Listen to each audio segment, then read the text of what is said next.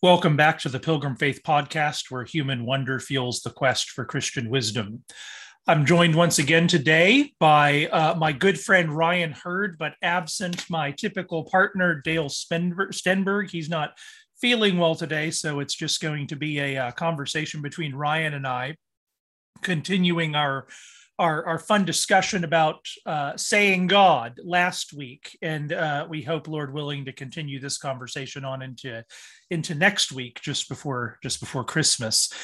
Maybe as a way of beginning, Ryan, just to pick up. I know we want to make some intellectual movement today and work through a couple of things, but maybe to pick up a couple of points from last time. One of the things you said last time that I thought was very interesting, and I think maybe some listeners would want to hear more, is I think you were describing sort of medieval saints, and in this case, St. Thomas's sort of knowledge of God, sort of ascending the Mount Sinai, if you will. And you made the claim that the highest knowledge of God is the knowledge that God is not. And I suspect that for some people that would be not obviously false, but also somewhat counterintuitive. And I wonder if that claim can be brought down a layer down the mountain for other people to understand what's being claimed there.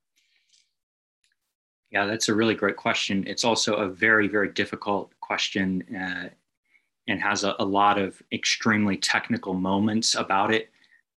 Whenever you read in the tradition, this is really the tradition's answer. It's not just St. Thomas. Everyone who's anyone in theology has always held this position.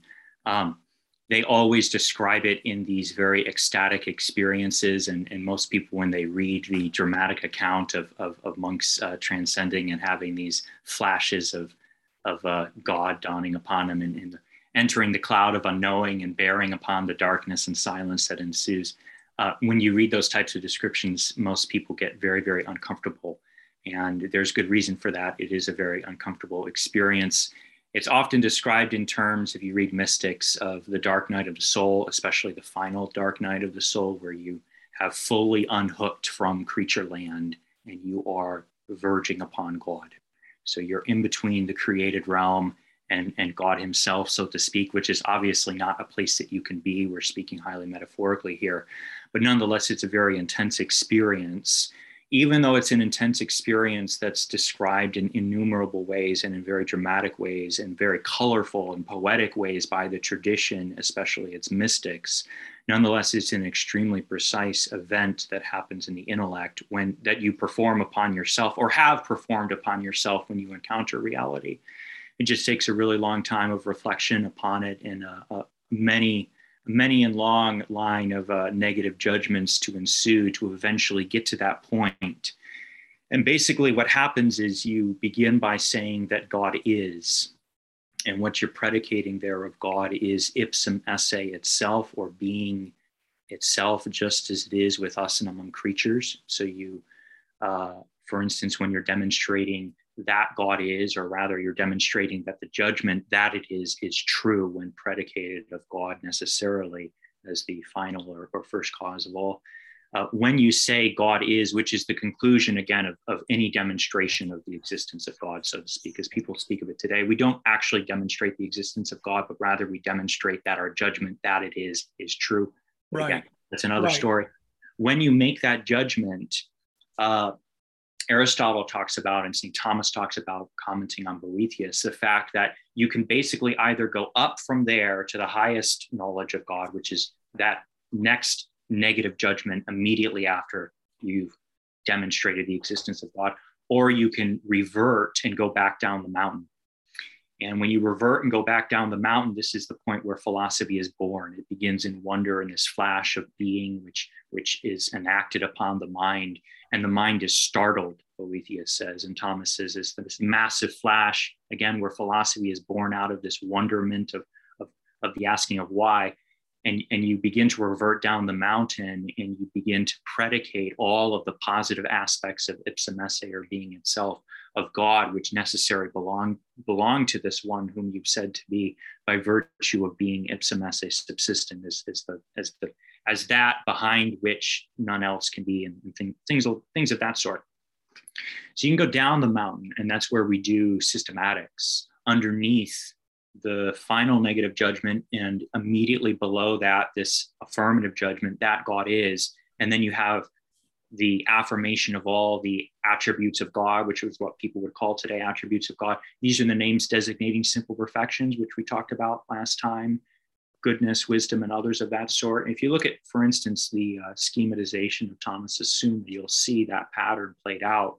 Thomas is trying to follow this type of order. When he posits that God is, then he inserts simplicity, because that's the moment that simplicity happens in the intellect. And then you continue to waddle back down the mountain. But the point is that you're always immediately reverting to this place. So you're going down the mountain and springing back up. And that's how all of these other things, these other moments on the mountain, as it were, are actually true, because you're starting and returning to that place in a circular motion.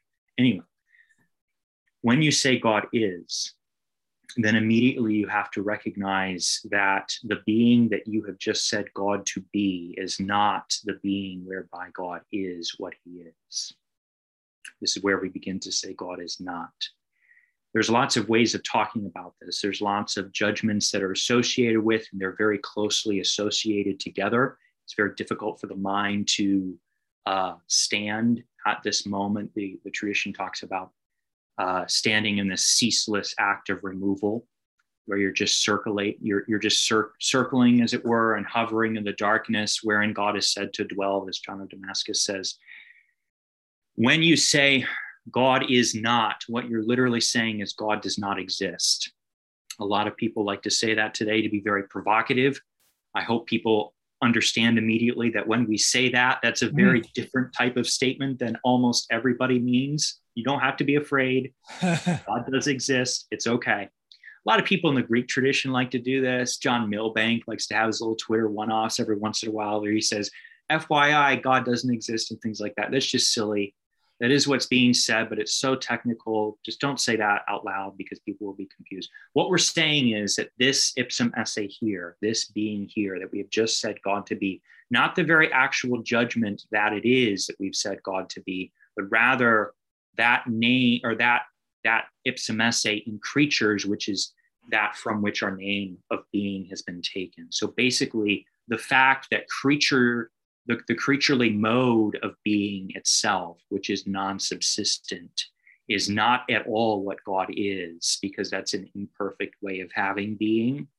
And every aspect of imperfection is to be removed from God, not only if we are talking about, for instance, the mixed perfections, but even the modes of having something, which can be more or less perfect in created order.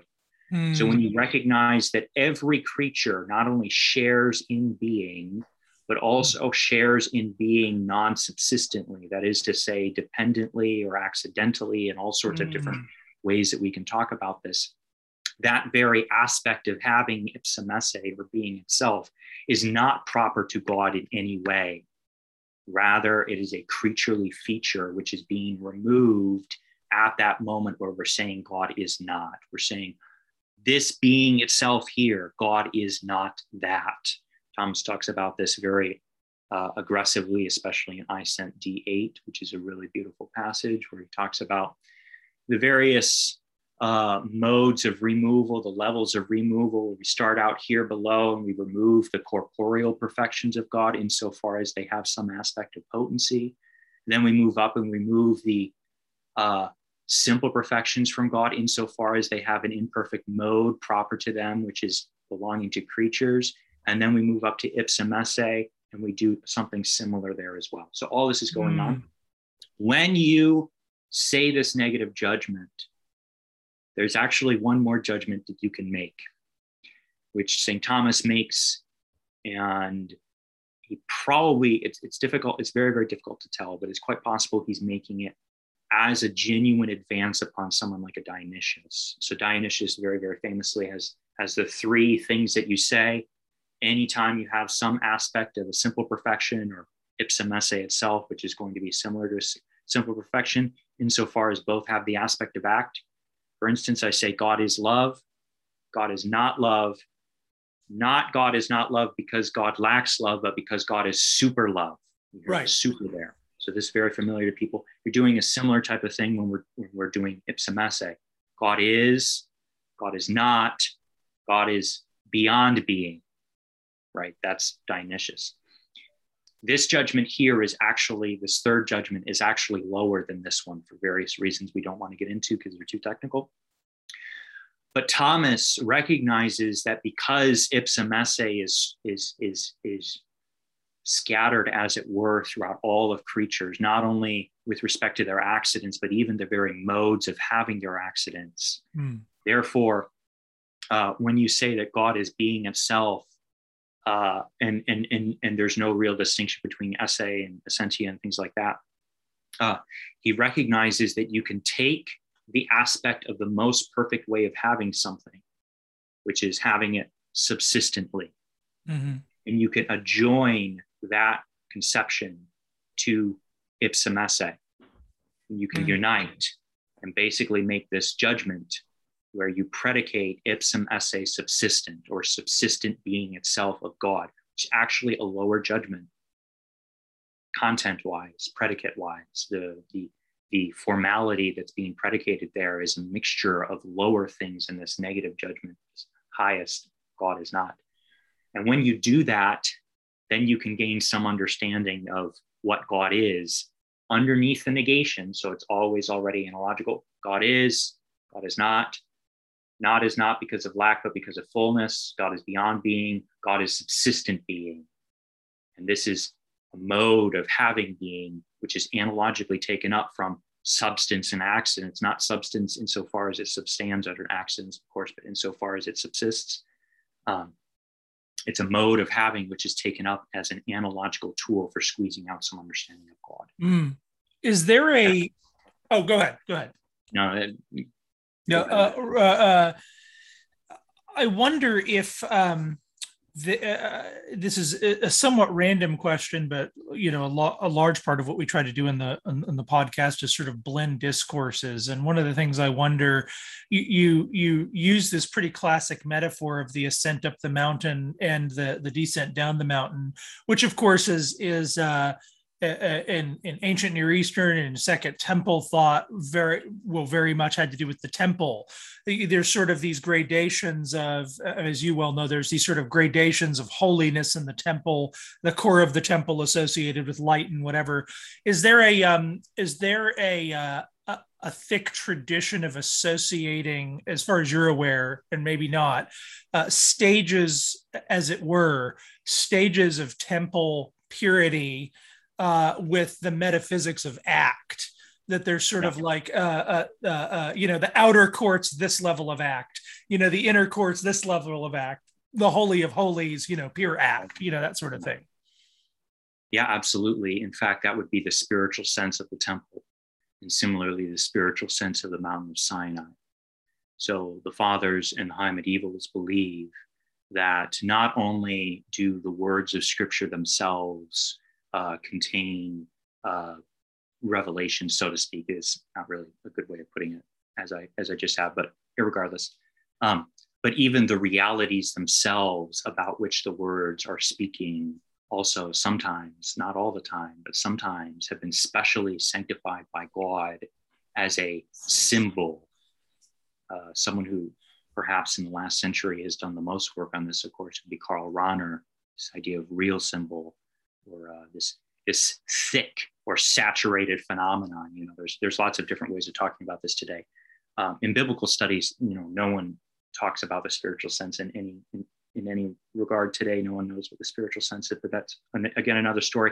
But yes, the tradition believes that God made the mountain of Sinai to be a sign. Therefore, the words of Holy Scripture, which are signifying the mountain of Sinai, are also signifying something that itself signifies, and it signifies this journey of the mind into God. And so the fathers very frequently pick up this real symbol, or this res significans, this significant reality or signing thing that God has made to be a sign, as a means for signifying the very journey of the intellect into God, which is what they believe it was intended to signify by God, is this movement up to God. And the various aspects of, Gregory of Nyssa is very famous for this, perhaps among the Greek fathers, of course, his life with Moses. You're ascending the mountain, you have people below, and everyone does this. You have to, various aspects of the journey are matched up with various moments of the mind. And again, as we mentioned last time, and this is so essential, none of these moments are random or happenstantial or unhooked by reality as such. They are firmly controlled and governed and normed by creaturely reality in as much as it is such. So the very real similitude and the very real dissimilitude or difference, both of which are wrapped simultaneously, Thomas says, in every creature. In every creature, there is a real similitude and dissimilitude to God. And those are not like separate little aspects of its reality, but they're wrapped together in a certain way that only the mind can unpack, which is where we talk about being an ever greater dissimilitude in every similitude, latter and forth. And when you unpack that creaturely reality, you have to respond to that with your mind.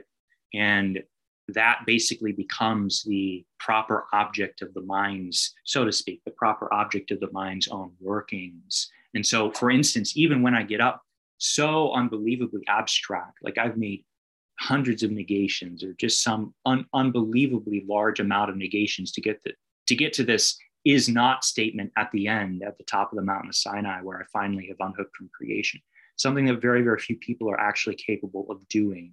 Because when you do it, you're not just saying is not, like randomly with your words or with your mind or with your thought. You are concluding to that. So one area I think a lot of people get confused about is when we talk about the movement ascent of Mount Sinai as a metaphor, these are conclusions. So we're going down the page, as it were, conclusion 1, conclusion 2, and these are steps up the mountain. So you just have to keep those types of things in mind. And every conclusion requires you to be self-possessed and see the thing that is motivating you in the technical sense of a movement, motivating you to sweep down to the next stage, right? And it's not just the capability then, once you say that, of it's not just even then the capability of getting to a conclusion, but the actual possession of the habit of that conclusion. It is the conscious self-possession of every motive for concluding and allowing the intellect to sweep. Because when the intellect, so it's not a lot of work. It's already there. The muscle's there. Well, the muscle's there, but when you make the non-est conclusion at the bottom, you have to enact the entire journey at once in a flash. Right. And you have to have a certain amount of intellectual zip in order to all of a sudden go zoom all the way up the mountain. And that's what the intellect is doing. And that's what you train to do, by the way, at every moment of the journey, which is why, for instance, chopping them up rather into individual isolated moments of negation allows you to practice and become strong at that movement, so that then you can sync it all up and synthesize with this dazzling insight to where you're vaulted. It's almost, again, I think I used the metaphor of like a rocket last time. I also like to think of it as like a race car driver, or what was the crazy motorcycle dude that used to, Evel Knievel or something like that? Yes. Crazy ramp. Like what you're trying to do is back up, get a big runway in front of you, and all of a sudden just gun it and floor it and zoom, and then you launch and you're in midair, and then you just stop. You have a ceaseless rotation, and that's where the greatest theologians that have ever lived have lived and abided and then spoken out of. Right. So they're standing there, or they're floating there, as it were. And this is where, depending on your personal views on these types of things, you do read accounts of actual floating and levitation. Yeah. Type of thing, Aquinas floated, didn't he? Isn't there a tale of him floating? There is. Yeah, I'm not really quite sure about that. I don't know. I certainly believe that plenty of people have floated and can float, but I know at least I've not been able to so far. Anyway, that's just a little. That's a different subject. Floating saints. Subject, yeah. Levitation and bilocation and all the crazy things that you never knew you could do. Yes, that's right. Very, very briefly, maybe one before we kind of move from where the conversation's been at. For some people, when we think about this kind of gradation of temple holiness, or this gradation of act almost, I wonder if for some people there's a violation of kind of the creator boundary. Well, not a violation, but it's unclear. Lewis actually says this. It's very interesting that the modern imagination can almost kind of think of God in creation. That's a move that some people can sort of perform, but we have an especially hard time with angels. That feels particularly weird to us. And I wonder if it would be helpful just very briefly to say, what's going on in the way in which, what's going on in the in-between stage, if you could put it that way? Why is, this kind of movement toward this cloud of unknowing, when we talk about, we had to strain language for a second there, you're almost the closest you can get to God, and yet you're always, the brain goes, but we're always a creature, right? We're always infinitely removed from God, no matter what mode of existence we have. And so what's going on in this stretch of a creaturely mode of being, where it seems to be, nevertheless, from down here, we can speak of that as godlike, as heavenly, speak of whatever that movement up the mountain is as a movement toward God, even though presumably creatures always possess a creaturely mode of existence.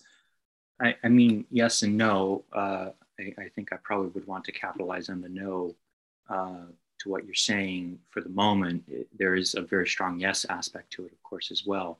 But this is where a lot of people get confused, and the main point of confusion in the last 100 years or so. Well, this has actually been it's been both in the De Deo Uno, where we talk about the essence and attributes of God, but also in the De Deo Trino, when we talk about the difference between the immanent and the economic Trinity, and this is where everyone gets really anxious and things like that. The entire rest of the tradition doesn't speak like that, and knows that that's incredibly errant to treat theology like that, and firmly rejects these types of ideas. Basically, what happens is you're doing God in himself by default, by virtue of having removed every creature. Therefore, whatever remains, nothing remains, but whatever remains is therefore knowledge of God. And when you're moving, when you're reflecting back down the mountain again from this place of having removed from all creatures, therefore, again, by default, you're actually doing theology itself, not just God for us, but God in himself. This is again talking about essence and attributes of God. But a similar type of thing happens when we do Trinity. And you just have to remember that there is always a negative judgment above your mental space when you're lower down, that you're snapping back to, and you must continually snap back to, in order to verify every one of these affirmative judgments. That's why we say all of these are analogical. They are genuinely what God is, but they're also genuinely not what God is. And in fact, so much are they not what God is that we don't know anything what God is. We only know what God is not. And that sounds all contradictory. And of course, on the surface, as you listen to my words, everything I just said was inherently contradictory. It's actually not when you start to pick it apart and understand the precise judgments that are being made. It just sounds contradictory, and it's very difficult to keep straight for people. You just have to remember, again, you make it up to that final judgment of negation, and this is also the place from which we do the doctrine of the Trinity. It doesn't matter the fact that we're given supernatural revelation. It doesn't change our position. It doesn't change our behavior. It doesn't change our attitude. What does change, so to speak, is the fact that we do have faith. We do have more potent light, or more forceful light, and other aspects of like certainty and more information, if you want to put it in those types of terms, which become very quickly unhelpful. So there are obviously positive advancements to supernatural revelation, not to mention supernatural faith. But nonetheless, you're still a creature, still dealing in creaturely terms with God, and still starting from creature land. So God is all the way condescended down to the dust, as it were, and given us creatures to look at and then to launch back in. So when we do the doctrine of the Trinity, it's not like all of a sudden magically we're finally doing what God is, whereas before we weren't in natural theology because we didn't know. No, they're both things that we zip back up towards to do the negative judgment, that God is not this that has been said. So you just have to understand those types of things. But just noting the fact that we only are doing God in himself by default, so to speak. Having removed ourselves, speak with Dionysius and Thomas Aquinas' comments on Dionysius' divine names. The intellect consciously divests itself of all creatures and then even divesting itself of itself. And therefore, what remains must be God himself. That's the type of move that's happening. And you're just acting out theology from that place of self-divestation and creatures' divestation. So you have to weigh your positive judgments accordingly, recognizing that you've already voided what you're saying. But not voided. This is very important, because people hear that and they think that the very same thing that I affirm is the very same thing that I negate, right? And so negative theology and positive theology appear to be at competes, or at least strained upon each other, or pressed upon each other, or norming each other. No, it's like a zipper. There's various aspects of a zipper, and you negative, it's kind of like that. That's important to note, because what you're negating is the potency, not the act. Right. So every time you make a judgment of negation, you're moved to make that judgment of negation because God is pure act. And every time you're moved to make the affirmation, you're moved to make the affirmation because God is pure act, and things like that. And so both the negative movements of removal and both the affirmative movements are resting on the same thing in God, as it were, in his being. But they're also not the proper object of each judgment, affirmed and denied, are not the same, and their reasons underlying are not the same. And that's very important. Otherwise, it just feels like you're writing on the whiteboard and then erasing it quick, or maybe erasing the whiteboard first and then writing on it. And people feel like, oh, this is a really weird thing to do, and how can you actually make positive progress? It's like, no, that's not what's going on in the mind, and it's not the actual gains you make on God. You're not voiding out the very thing. You're not whiting it out exactly what you're saying. It's more complicated. Yeah. No, that makes sense to me. Yeah. That there's technically a different content to the positive judgment than to the negative one. And it's not, they're not directly, exactly. They don't cancel each other out, as you put it. Just to go back there one more round before we move on, though. What I was really after is what's going on in when we ascend the mountain, and when we ascend the mountain, even making all the negative and positive judgments, or as you put it, Evel Knievel, when he's sort of up, when he's sort of ascended into the air, and he's in the circle, as it were, sort of, where we might say Aquinas is, or was.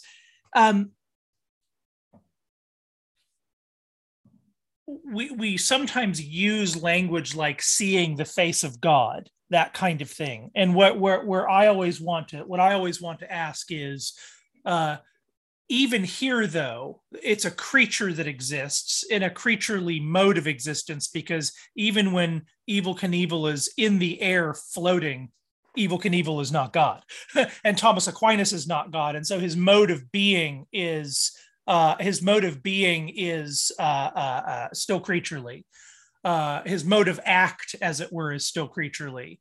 And so whatever he experiences of God is still experienced of God, it would seem to me, in a creaturely mode. And so is there a way of talking about, is there an analogy to sort of temple ascension there, that is the idea between sort of metaphysical ascent and temple ascent, that the Holy of Holies, as it were, is something like the closest a creature can get to being possessed of or to staring at pure act, or something like that? Is that roughly what's going on? In other words, the gradations up the mountain are removals of potency. They're removals of embodiment, but then that sort of thing. Yeah, what you're saying is not false. Your creatureliness is not abnegated. However, that's not really exactly what the tradition is talking about, and I think that maybe there's a point of confusion here. We're talking about not the knower in himself, but that by which he knows. Scholastics will talk about the formal species of knowledge, which is basically the source for which this creature extracts information. Again, I'm speaking very, very roughly. So like even in heaven, our beatific vision, like our creatureliness, that problem you're highlighting, it's not a problem, and you're not saying it is, of course, but that feature, as it were, of like, oh, there's still a finite knower in the mix, doesn't go away. Right. So right, in the beatific vision, right. In the beatific vision. So it's not really that which the tradition is focused upon. It's more the fact that where we're taking our knowledge of God is not immediately God himself. Rather, it's immediately via creatures who image God. And so maybe another way of explaining this by an analogy or illustration, it's like no matter how far up the mountain you go, and even when you're floating out into space and you have this little cloud, this lovely levitation, you're still looking down the mountain at creatures. You've not yet turned around your head and seen the light behind you. So you're like floating off like this, and everything that's pushed you towards that point, and even the very thing that pushes you to release and jump up, as it were, is from the creaturely side. And ultimately, it is God himself, but it's God himself underneath creatures, already participated by creatures, so to speak. And the reason for that is because, whenever we make any true judgments, whether positive or negative, God ultimately is that why our intellect is made to be true, because he's most pure act and true, and being itself are convertible, and therefore that the more something is in act, the more it makes the intellect to be true. But that's the reason why I mention this is because when I say creatures themselves are forcing you to make this move, this launch up to God, they're like the proximate punch in the face. Well, the force for that punch in the face and all the other forces that can punch you in the face to make that jolt, as it were, is ultimately the force of God himself, who's currently behind you. Right. So I don't know if any of that was really helpful. No, that does help. That helps. It was mostly just metaphor, but that's basically what's going on. Right. Thank you for listening to today's episode of Pilgrim Faith Podcast. The Pilgrim Faith Podcast is a podcast of the Davenant Institute. Our previous episodes can be found by going to youtube.com/Davenant Institute. The project that Joe and I are interested in is using human wonder to fuel the quest for Christian wisdom. We have interviews with authors and have conversations about topics that interest us. If you find that this content is intriguing and sometimes challenging, but nevertheless edifying, and you'd like to support the project financially, then in the comments section of the YouTube episodes, there's a link that you can access and give any amount to help Joe and I continue to produce content like this. We hope that you will enjoy the rest of this podcast, and we look forward to seeing you on the next one. Right. Right. Um, all right. Well, last time, we talked mostly about simple and mixed perfections, and where does the tradition sort of go from there once the mind has clear to some extent, or let me take that back. It wasn't simple mixed perfections, it's names. Once the mind has clear sort of the relationship between positive and negative names and how to play them together in the doing of theology, where does new knowledge get gained after that? What do we begin to do with that fixed set of habits? Yeah, so we talked a little bit about last time the fact that as theology develops as a science and a technical discipline, and this takes hundreds and hundreds of years to do, of course, but as it happens, gradually categories arise in the mind, and these are proper concept or rationes, which are the reduction of the creaturely order in as much as it is such, and the production of the mind to be informed by these things at the level of categories. So just use the illustration last time, just as Aristotle develops the 10 categories that adequately divide up ens creatum, just so theology begins to be able to develop adequate divisions of divine names. And we talked a little bit about the fact that divide between negative and positive names, and negative names are adequately distinguished into two. We can talk about prior and posterior names, and things like incorporeality and impassibility are going to be prior negative names, and simplicity, infinity, and others of that sort are going to be posterior negative names, and the different ways that they begin to function and move in theology. And similarly, we have the positive side of theology. We have the simple and mixed perfections, or rather the names designated from simple and mixed perfections, as we mentioned. What theology is able to do at that point is, when you have the production of these categories, then you have the development of real theologians at the level of habits. And I can't remember how much we talked about this last time, but the production of habits is where you have so many times repeated an activity at this junction that it becomes like a living organism, alive in the mind and dynamically charged. Just as soon as you need to access it, it's already halfway there, halfway made, as it were. Right. Habits are basically imperfect acts, or acts to the mode of actus imperfecti. They're basically little itty bitty operations that are pre-made and ready to immediately arise into a full act of knowledge, so to speak. Yeah, that's what I meant earlier by the invocation of the metaphor of muscle, is that it's like it's easier to lift something when you've done it a billion times. Yeah, it's like not only is it easier to lift, but your muscles are not just attuned, but they're kind of like, if you've ever been lifting crazy, and then your arm just doesn't want to go down because it's all the way, it's halfway up. That's a habit, right? Yeah. That's the equivalent of an intellectual habit. So what happens, this becomes very, very important. Theologians are then able to perform reflective exercise at these junctions.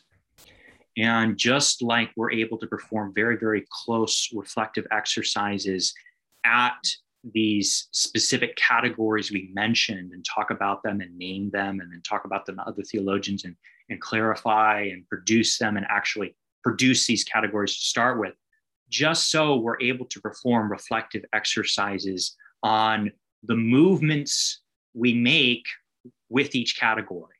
So here's a thing, it's a category of divine names, and I perform an associated series of intellectual movements that's repeated and developed and ongoing, and it becomes itself another type of category, which we would call something like second intention. I like to talk about these as theological movements, because they're not anything that we say God to be, but rather they are descriptions of mental motions that you always walk 5 miles in this path, in this little circuitous journey, anytime you hit anything in this category. So theology is able to develop second intentions, especially in the high medieval time period, starting with someone like Thomas Aquinas, and then even after Thomas Aquinas, it takes a very long time for these to develop. And by the time you get to the Neo-Scholastics, you have names that are agreed upon by the body of theologians for these second intention habits. So things like formally, eminently, analogically, maximally. Formally is going to be where something as a whole, according to its whole proper concept, in no way is denied of God according to its proper concept, but the whole entirety is affirmed. There's other negative judgments you have to make, but you're not going to be making any negative judgment to the conceptual content associated with it. This is where we say that the simple perfections are in God formally. So I don't deny anything of the essence of what love is of God. Right. Rather, I pop and drop all of the essence of love into God. And I say it's formally and things like that. Yeah. Eminently is going to be, no, there's going to be some aspect of the essence of this perfection, because it's not pure perfection, but it's also mixed in with potency or some aspect of imperfection. There's going to be some aspect of this essence, some ratio of this essence, which I'm going to have to deny of God. Even though I can affirm this whole thing of God, I'm going to have to chop a little portion of it off. And there's going to be various aspects or levels of what I chop off. And some names are going to have more of their cells chopped off because they're less perfect names and things like that. But nonetheless, we say they're all eminently in God. Analogically is a very tricky one, of course. It means not univocally and not equivocally. Broadly speaking, it's a compound of two negatives, not in every way univocally and not in every way equivocally. That's what it means to be analogically. The intellect verges all the way down. Thomas does this repeatedly in his works, and most people don't pick up on it. Unfortunately, it's been very, very detrimental to the history of reflection on what analogical metaphysics is, what analogical theology is, and things like that. We recognize that in no way is anything univocally said of God and creatures. Or really, we ought to say nothing is in any way said of creatures and God univocally, and nothing is in every way said of creatures and God equivocally. And that's what it means to perform analogy in a very, very complex way. These second intentions become incredibly important. And this is relevant to, I think, what we'll be transitioning to when we start talking about the doctrine of the Trinity. These second intention habits become absolutely essential for when it comes to dealing with the positive data of supernatural revelation in Holy Scripture. As we take up from the books that God has given us the right judgments that we ought to make, and recognize that the words on the page are stuffed with various judgments and objects which are to be affirmed and negated, not just absolutely speaking, but even in certain respects affirmed, in certain respects denied. And when you start doing the doctrine of the Trinity, if you're not possessed of these habits of mind, you're not going to be able to do the doctrine of the Trinity. You're not going to be able to assimilate various kinds of analogy. Some analogies have some aspect of imperfection mixed in with themselves. Guess what they're going to be? They're going to be eminently in the Trinity. Some analogies have no aspect of imperfection, like the psychological analogy, and therefore they're going to be formally in the Trinity. Does that mean that God is this very analogy that I've said him to be? No, this is where I run analogically. Things like this. It becomes very, very important to understand this, because Holy Scripture, when it speaks of the doctrine of the Trinity, as God condescends to graciously reveal us to himself to us, he uses many, many modes of doing so, much of which is metaphorical, much of which is talking to little baby children, much of which is using the analogy of the egg, much of which he is not at all, except for like any little bit of light that he can squish into your brain. And he's so gracious and kind that he's willing to take this on, and he can take this on. But you have to understand that when you take on this positive moment of understanding of what the Trinity is, Father, Son, and Holy Spirit, there's a massive miles of negations standing on top of that, large amount of dissimilitude You have to be able to enact as a theologian. So once again, just like we talked about the mountain, when we move to the doctrine of the Trinity, we have real theologians who are able to do and teach doctrine of God. We talked about participation last time, and the fact that most lay people have to and ought to, and this is God's gift to them to be able to participate in the knowledge of others, just like it's God's gift to teachers to have others participate in their knowledge. Like it's a humbling thing for both parties. Nobody's better than anybody else. But most lay people are going to need to participate in the negative movement that's only present in the theologian when he squishes in them, out of the analogy of an egg, the doctrine of the Trinity, or whatsoever analogy you want to talk about. But guess what? The theologian has to be consciously performing this mile of negations, climbing up to God, standing in the cloud of unknowing, so that the entire earth is raised up to God and participates in this movement and journey of mind into God. And if you don't have that, then you're not going to be in good shape, and you're going to be positing innumerable errors mixed in with the true things you're saying. And of course, it's very bad. And you're not going to be able to read Holy Scripture. You're not going to be able to obtain the sense of Holy Scripture, the sense being the rationes, or the proper intellectual movement, along with all the associated objects, creaturely objects, which are affirmed, denied, affirmed, denied, affirmed, denied, stuffed into this little itty bitty word of dead text that has to be sprung out into a living intellect, because that's where it was originally, in the mind of a human and God participating, etc. Of which this word is only a mere sign. You have to, again, allow it to enact in you all that movement of thought. And if you don't have possessed of yourself all of these habits of mind, you're going to deeply, deeply struggle and not be able to read Holy Scripture according to sense. You're going to be performing imaginations. This is very important to understand. Dionysius and Thomas talk about all the time people who are not powerful enough to transcend the imagination. This is a phrase that Thomas uses innumerable times throughout his works. Non valentes transcendere.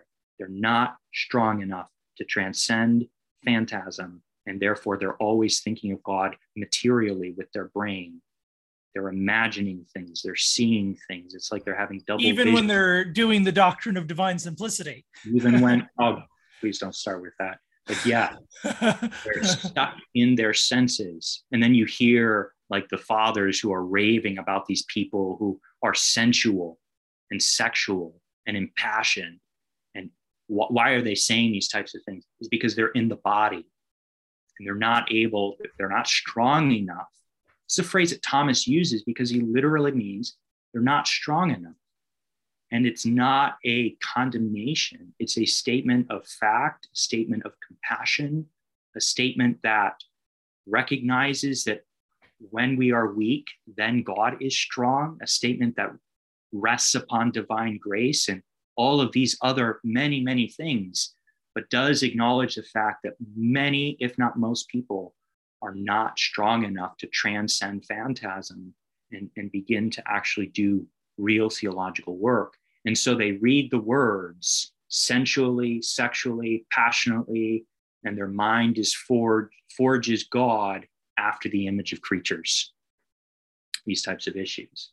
And man, when you get to the doctrine of the Trinity, of which there is no creaturely analog, that's where it gets really, really hard. Because when people are imagining in their mind, they're still having hold of something that is similar to God. And so in a certain sense, they have not fully gone off the wrong track, so to speak. When you get to the doctrine of the Trinity, there's no material reality out there that's similar to the Trinity sufficiently to prevent imagination, when it's imagined, to entirely be false. Might as well entirely be false. And people will show that. So you have to develop these habits in order to then move over here, in order to access the true sense of Holy Scripture, which is not made up, but is nonetheless accessed only by way of negative judgment, these types of things. Yeah. One of the things you're saying that I find very fascinating, and maybe this is worth, because I think next week we'll especially perhaps get into the doctrine of the Trinity and ask some questions about that. But we're beginning to talk about it now. And one of the things that you've said that parodies a thing you've said about divine simplicity in the previous discussion. We were talking in the previous discussion about how what we don't want to do with divine simplicity is sort of negate all these things of God, and then you finally negate a certain sort of composition. Essence and existence is the final. At least one of the final negations. I don't want to pretend I know, but what you don't want to do is sort of project outside of that and then imagine this sort of unity. And then draw your theology on the image of kind of this dense ball of unity or something, even though the mind somewhat naturally wants to do that. You have to sort of help it not develop the habit of doing that. Similarly, in the Trinity, one of the things you've said that's interesting is that on the one hand, there's a way in which the Trinity, I don't want to say works the same way, because we don't arrive at the Trinity philosophically in the same sense, but that the Trinity is done. But the Trinity is done from the same position. And so, like, in other words, what one could get the imagining of is that because the Trinity as a reality is something that is in God or whatever, and God is revealing himself to us as three persons, one could imagine that, I have now, it's not divine simplicity, but the Trinity. Now I have gotten a kind of handle inside of God that I can go stand in and look back upon creatures with. Yeah. And what you're sort of saying is even both simplicity and the Trinity, in a way, part of what unites, it seems to me, both of the things you want to say about these disputes is you have to always remember where you're doing any of it from, which is right here. And where you're doing Trinity from is never in a way that, because the simplicity movement, the boomerang into the cloud of unknowing and all the negative and judgment that implies is already implied, already assumed when you start to do Trinity. And so you don't expect, when you start talking about the Trinity, to arrive at, I hate to put it this way, but the sort of ultimate philosophical talking point that's going to click all of metaphysics together for you. Making the Trinity a magic answer to one of many problem, or magic answer to becoming and being, and these types of things. Yeah, you're absolutely right, and this is something that just as we say God is not, or God does not exist, just so we have to say that God is not the Trinity that you know him to be. And you need to really sit with that in all of its scariness and understand how radical of a statement and how radical of a programmatic principle that statement actually is.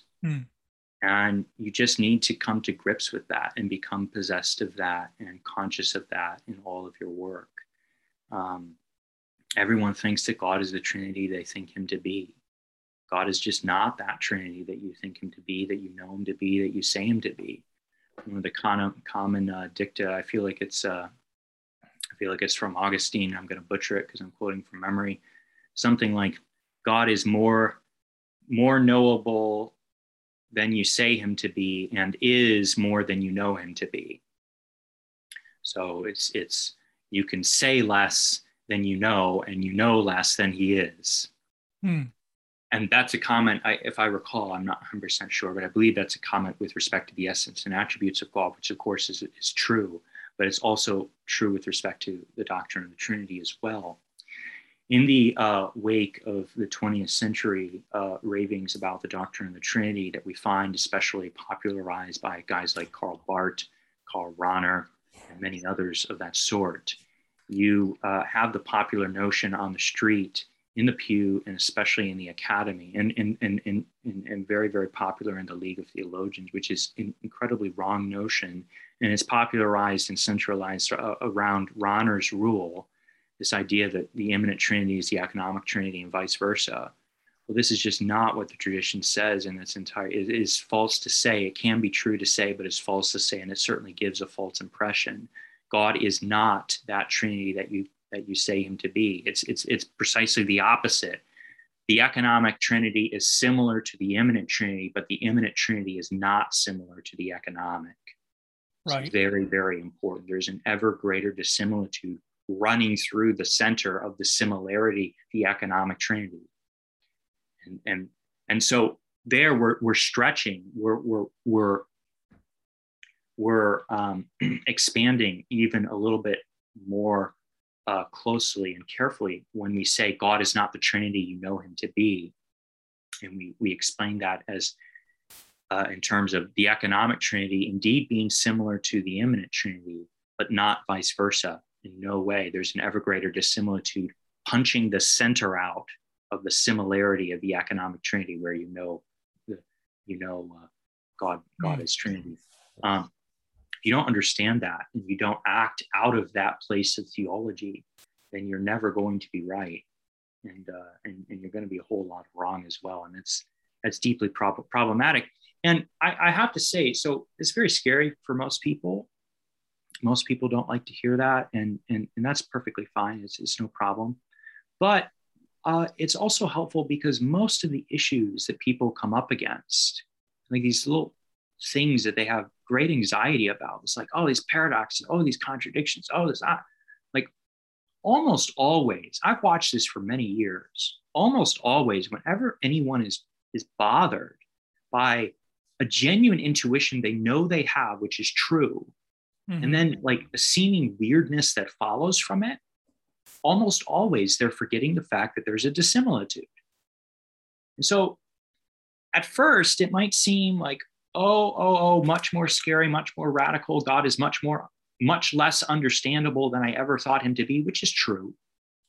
But it's actually much more settling, much more comforting, and removes all of the logical and rational problems that are generated by not accounting for the degree of dissimilitude or any dissimilitude at all. Yeah. You have to recognize that.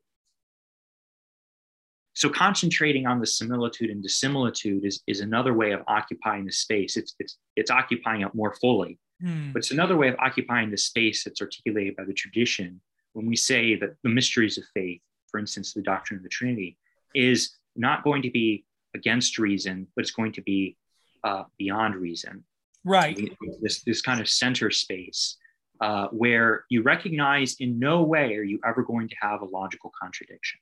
In no way are you going to come up with a paradox. In no way are you going to come up with something that is true of faith and not true in natural theology. There are innumerable negative judgments that you have to make when we talk about the relationship between the natural order and the supernatural order, where we have the respective revelations, the natural theology that accrue into natural theology and supernatural theology. But nonetheless, none of them are going to be any wise contrary, properly speaking, in a very, very technical sense of contrary. And when you begin to recognize that, you come out the other side of this great anxiety of recognizing, God is not the Trinity you know him to be.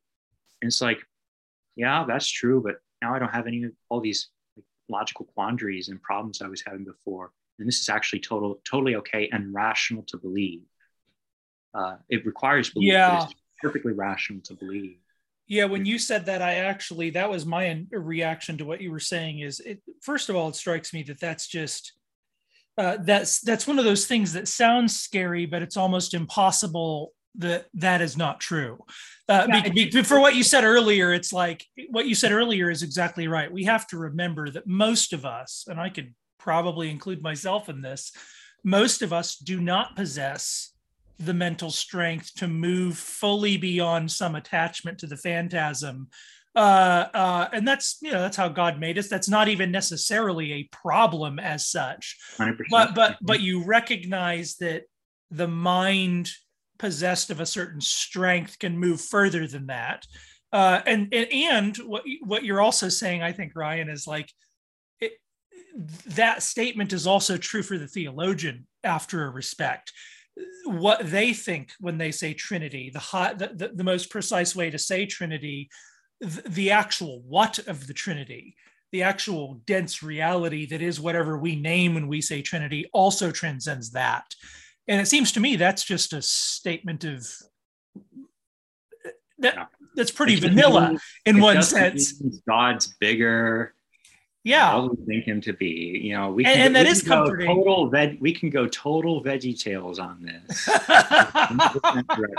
God is bigger, and that's what it means. And yeah, we ought to be perfectly fine with admitting that we're smaller than God, and our thoughts are smaller than God. There's no problem.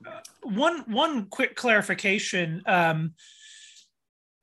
Formal, formal, eminent, and analogical, as I would understand it, and help correct my understanding, both formal and eminent would be analogical is a bigger category. Does it include formal? In other words, we say formal attribute of love, and yet we only understand love on the analogy of creatures, and so yada yada. Do those overlap in some way? Say the formal attribute of love, is it also analogical? I mean, or is that tradition carving that up a little bit differently than I'm deploying it? Yeah, I don't want to answer your question. It's a very good question, but I'm not going to answer your question because it's very technical. It basically has to do all these formalities, which they're not forms, of course, they're formalities, inform various movements of mind, various sections of the movement of mind that we make when we talk about God. And the precise movement of mind is technically speaking the movement of verification for which the intellect undergoes in order to posit something in re. When we say a ratio is in re, a mental moment, as it were, is in reality, or the mind is standing with the facts, the mind is clicking with the real, or having a reality outside of it echo back to the mind's judgment and say, hey, what you're thinking is good job. You know, when the intellect posits something in God, posits its ratio in God, which it doesn't do. But when the intellect thinks it posits something in God, because we can't reach up to God, right? So, but nonetheless, when the intellect posits something in re and we say something's in God, when it puts it in the train cart that's supposed to go up to God, when the intellect puts something in itself, which it says is in God, yes, the intellect must undergo a very long journey where it places its hands on many different things in order to become pressed and attuned to reality as such. This is the movement of verification. And at various moments, there's purgation that happens depending on what type of thing, what type of predicate is being affirmed. And so, broadly speaking, formally and eminently, when I say love is in God, the mind reflects back down to creaturely love and apprehends the fact that love as such is pure similitude to God. And therefore, there's no aspect of negation, there's no aspect of dissimilitude in this real creaturely love, which I'm affirming of God, because creatures are the proximate verification for all the intellectual judgments we can make. And therefore, I'm not purging this, and then I'm sweeping back up to God, and I'm trying to register that space of participation, as it were, between this participated version of love and the exemplar love in God, as it were, and so on. I'm trying to reiterate that space in my own. When I look at something like human reasoning and I say God reasons, then I go down into my little phantasm and I access the proper concept of phantasm because I've encountered this in reality, and therefore I match my mind up to the idea I had in my brain, and I go down. Technically wouldn't do this with reasoning, but nonetheless, we go down and we realize that there's an aspect of similarity and dissimilarity in this creaturely reality, which is practically verifying my mind. And I go, snap. And then I'm able to posit my ratio in re. I'm able to snap my mind into reality by virtue of recognizing or feeling or touching or becoming conformed to this dissimilarity. Analogically is a much more complex moment after those types of moments, right? That is running, technically speaking, when we are making formally to be in the intellect and things like that. But nonetheless, yeah, if you think about it in terms of a proposition for a moment, you have the subject and you have the predicate.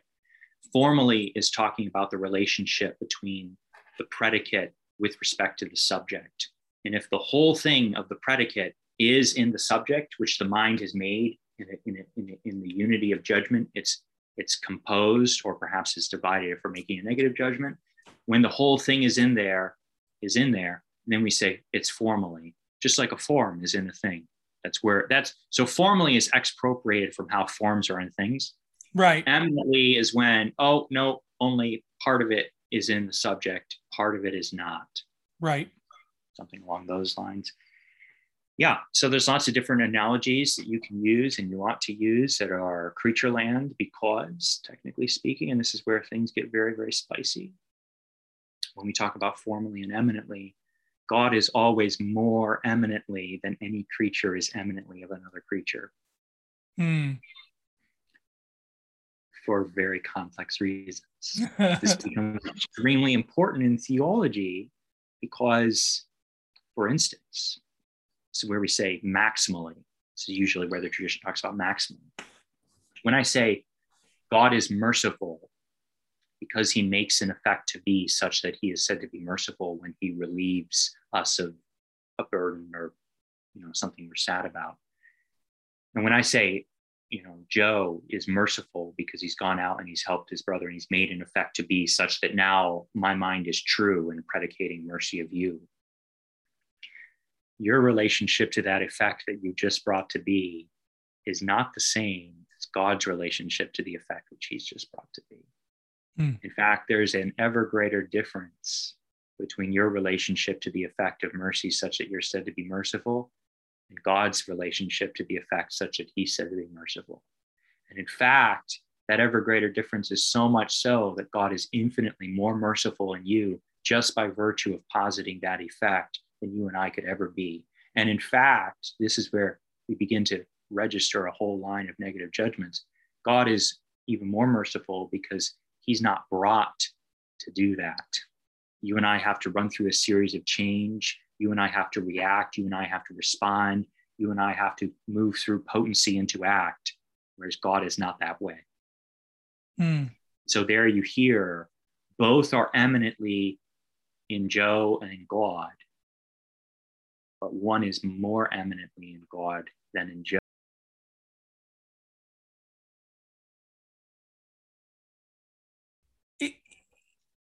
For what you're saying, interestingly, sounds to me a lot like what I see in just kind of the general monotheist tradition. I know some Sufi writing, and I think even the Quran has this verse, God is closer to you than your own jugular vein. And it seems to me the more I look at kind of post-Neoplatonist development of just monotheist thought in general, this language of God's the profundity of his presence in the created order, the closeness almost is almost the metaphor I want to use of God to everything in the created order sounds analogous to what you're saying there, which is just something I think I see in just kind of all high monotheist philosophical traditions. Yeah, absolutely. Yeah, maybe as a transition toward the end here, as we're winding down, I think it would be, I'm asking this out of some, with having such limited knowledge of the tradition in some ways. You were talking earlier about this moment of, you sort of get on the Mount of Sinai, you float up, you're looking down back at creatures, and yet, of course, there's this great metaphor in the Bible and in the whole Christian tradition that ultimately we see the face of God.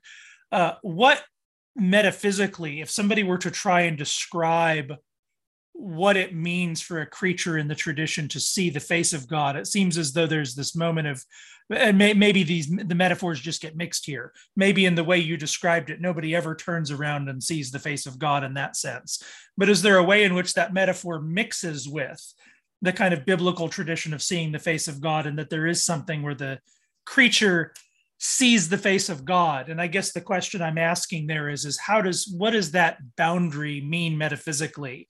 Does that always imply God's giving us his face, nevertheless, in a mode fitting to creatures because we are creatures? Or is there a category that's being missed when you generate a conundrum like that? Well, I'm not sure exactly how the metaphor is being used, but I imagine it could be used in two ways. One would be as a metaphor for the beatific vision, which is usually how it's used. We no longer see in a veil, but now we see face to face. It's basically a difference between the way of doing theology in this life, where we take our knowledge from creatures, and the way of doing theology in the next life, where we take our knowledge from God. So that would be one way. But maybe we could use it another way and say that we do see the face of God as in the mirror creatures, which is not what Paul is talking about. And I'm not exactly sure, Joe, what part of the tradition you're taking this metaphor from, but it would seem to me that it's primarily localized insofar as I've heard of it in the former category, and not so much what the type of metaphor that we would use very frequently, at least as far as we're conventionally agreed upon, not mixing metaphors, with respect to how we perceive God really in the mirror, analogically speaking. Because we usually talk about seeing God's backside, right? This is where Moses sees the back of God. We don't see the face, we see the backside of God. That's seeing in the veil, seeing in the mirror, seeing darkly, these types of things. So. Okay, that's helpful. All right. Any other thoughts or anything you think that we should have our minds arrived at before we go into next week and maybe take up the Trinity more specifically? Well, maybe we can just mention kind of where some of this starts to cash out, as it were, is when you, I think I mentioned this a little bit, when you begin to recognize the different ways of acting with the different analogies that we might use when we're speaking about the doctrine of the Trinity, many of which are biblical analogies. Much of the Bible is metaphor in the technical sense of metaphor, not just analogical in the technical sense of the fact that there's always an ever greater similitude running therein. Much of the Holy Scriptures are speaking metaphorically or improperly, in the technical sense of improperly. When it comes to God, and that's for innumerable reasons, and also when it comes to the doctrine of the Trinity. Lots of times today, many Trinitarian controversies arise when somebody picks up a metaphor for the doctrine of the Trinity, which is used as an analogy, and either doesn't have enough negations, or isn't handling it very well, or has promoted it to being a type of analogy which does not contain any aspects of imperfection. So to give a concrete case, for instance, like the ESS, ERAS, eternal subordination stuff, basically says, look, there are other relations that we can talk about that would help us understand the relationship between Father and Son in God himself. For instance, the relationship of submission and authority and submission, vice versa. Right. This is a helpful metaphor, and yes, it is. One could say this, but this is in the relationship of Father and Son, eminently speaking, not formally speaking, because there's some aspect of imperfection which is not proper to God. So something has to be struck out of the essence of this analogy. Whereas if you go over to the psychological analogy, relations of paternity and filiation, technically speaking, are also metaphors. But that's another story.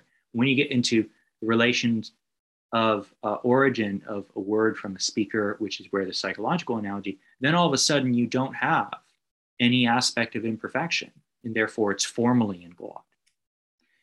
And always, always, always, always in theology, we go the highest we can go. We do the best we can possibly do, and we don't construct doctrine of God out of metaphor. Rather, we construct doctrine of God with things that we said formally of God, and then we use metaphor to help people get into this. Maybe they need to rest there for a little while, or maybe they're children. And I mean that, I mean actual children, like when I'm speaking to children. Yeah. What am I actually saying? I'm thrusting them very, very carefully into the right position where 10 years down the road, they'll be able to get there. Like, what is that? Yeah. In no way. How many gods are there? How many persons is God? Yeah. Good enough. Count to 3. In no way is this to be despised. This is what God himself does with us as children, and we are all to come to God as little children. But you just have to recognize that there are aspects of imperfection that attend the metaphor, or maybe there's no aspect of imperfection. Notice I switched on you, and I did not say there's some aspect of perfection. Mm-hmm. We can't say that, because then we would be able to demonstrate the Trinity philosophically, which we cannot do. Mm-hmm. Because we cannot do it. Therefore, it's just the fact of not having any aspect of imperfection rather than actually having some aspect of perfection, which attends the analogy. If you don't recognize that, well, you're going to end up in bad places. But it's very important. So even when we expropriate formally over here from natural theology, where we talk about the essence attributes of God, and then we just so in supernatural theology, we say, aha, psychological analogy is formally in God. These relations of origin are formally in God. That just means that there's no aspect to this which is not in God. Does not mean it is in God. Again, here the default language, having removed everything of creatures, therefore what remains is God. It's a similar type of event happening that we rest upon by virtue of supernatural revelation, which God is, where God has told us what He is and has condescended to us. So the movement of Trinitarian theology then would be to take the scriptural handles and the metaphors and the statements, and to figure out when they're categorized, as it were, what the most formal thing that is left over, and then to reflect upon the Trinity by staring at the most formal statement. And that's going to wind up being something like, and we'll get into this next week, but that's going to wind up getting us into, I guess, personal names or something like that. Or not personal names. Yep. Yeah. Okay. Yeah. There's five mental moments that you can get to, which are also just as categories for the doctrine of the Trinity: paternity, filiation, active spiration, passive spiration, and then this little guy over here called innascibility, which is incredibly difficult to produce and yield in the mind. It's something that people need to pick up on. Thomas Aquinas talks in this type of language. Innascibility is yielded in the mind, in the creaturely mind. It's produced in the mind. That's interesting. If you don't know how to produce it, and if you cannot produce it, you better not talk about innascibility. And it's certainly not the place for constituting the Father himself. That's why we put it all the way at the end. In fact, we put it all the way at the end because this is a massive, it's like 50 miles of negative judgments squished in here. And then you recognize, oh, this is on the opposite end and how it pertains to paternity and things like that. But yeah, there's 5 adequate categories that divide up the doctrine of the Trinity. So when I sit and I teach the doctrine of the Trinity, I have consciously in my mind the fact that I need to get across to people 5 mental moments, or at least 4. We'll leave off innascibility. And then you need to understand these are basically the 4 real relations that are in God. Notions are not, I have to be careful in how I say, but notions are not that which is in God, but rather that which is in us, which corresponds to that which is in God. So there's even plenty of space where we have to make many negative judgments between those 2 things, but nonetheless, we can make them sloppy. These are basically the 4 real relations in God: paternity, filiation, active and passive spiration. And I just need to teach you and invest you with the proper intellectual habits for saying these in God, and then construct your mind to circulate and surge along this, and then become verified of what God is and reflect, and therefore have your love specified by these ideas that you have now become possessed of in order for us to return to God. And again, that's really the work of the theologian. Right. Well, that's beautiful. And so next week we'll pick up and talk about the Trinity, and I think under those species you just discussed, and we'll give the world a crash course in inassibility, I guess. Well, thank you very much, Ryan. It was good to have you again today. Once again, you can find us on social media apps, Facebook and such. Dale normally does the end, and he does it so much better than I do. But find us there for now. That's it for today. We'll see you next week. And thanks again, Ryan. Thank you.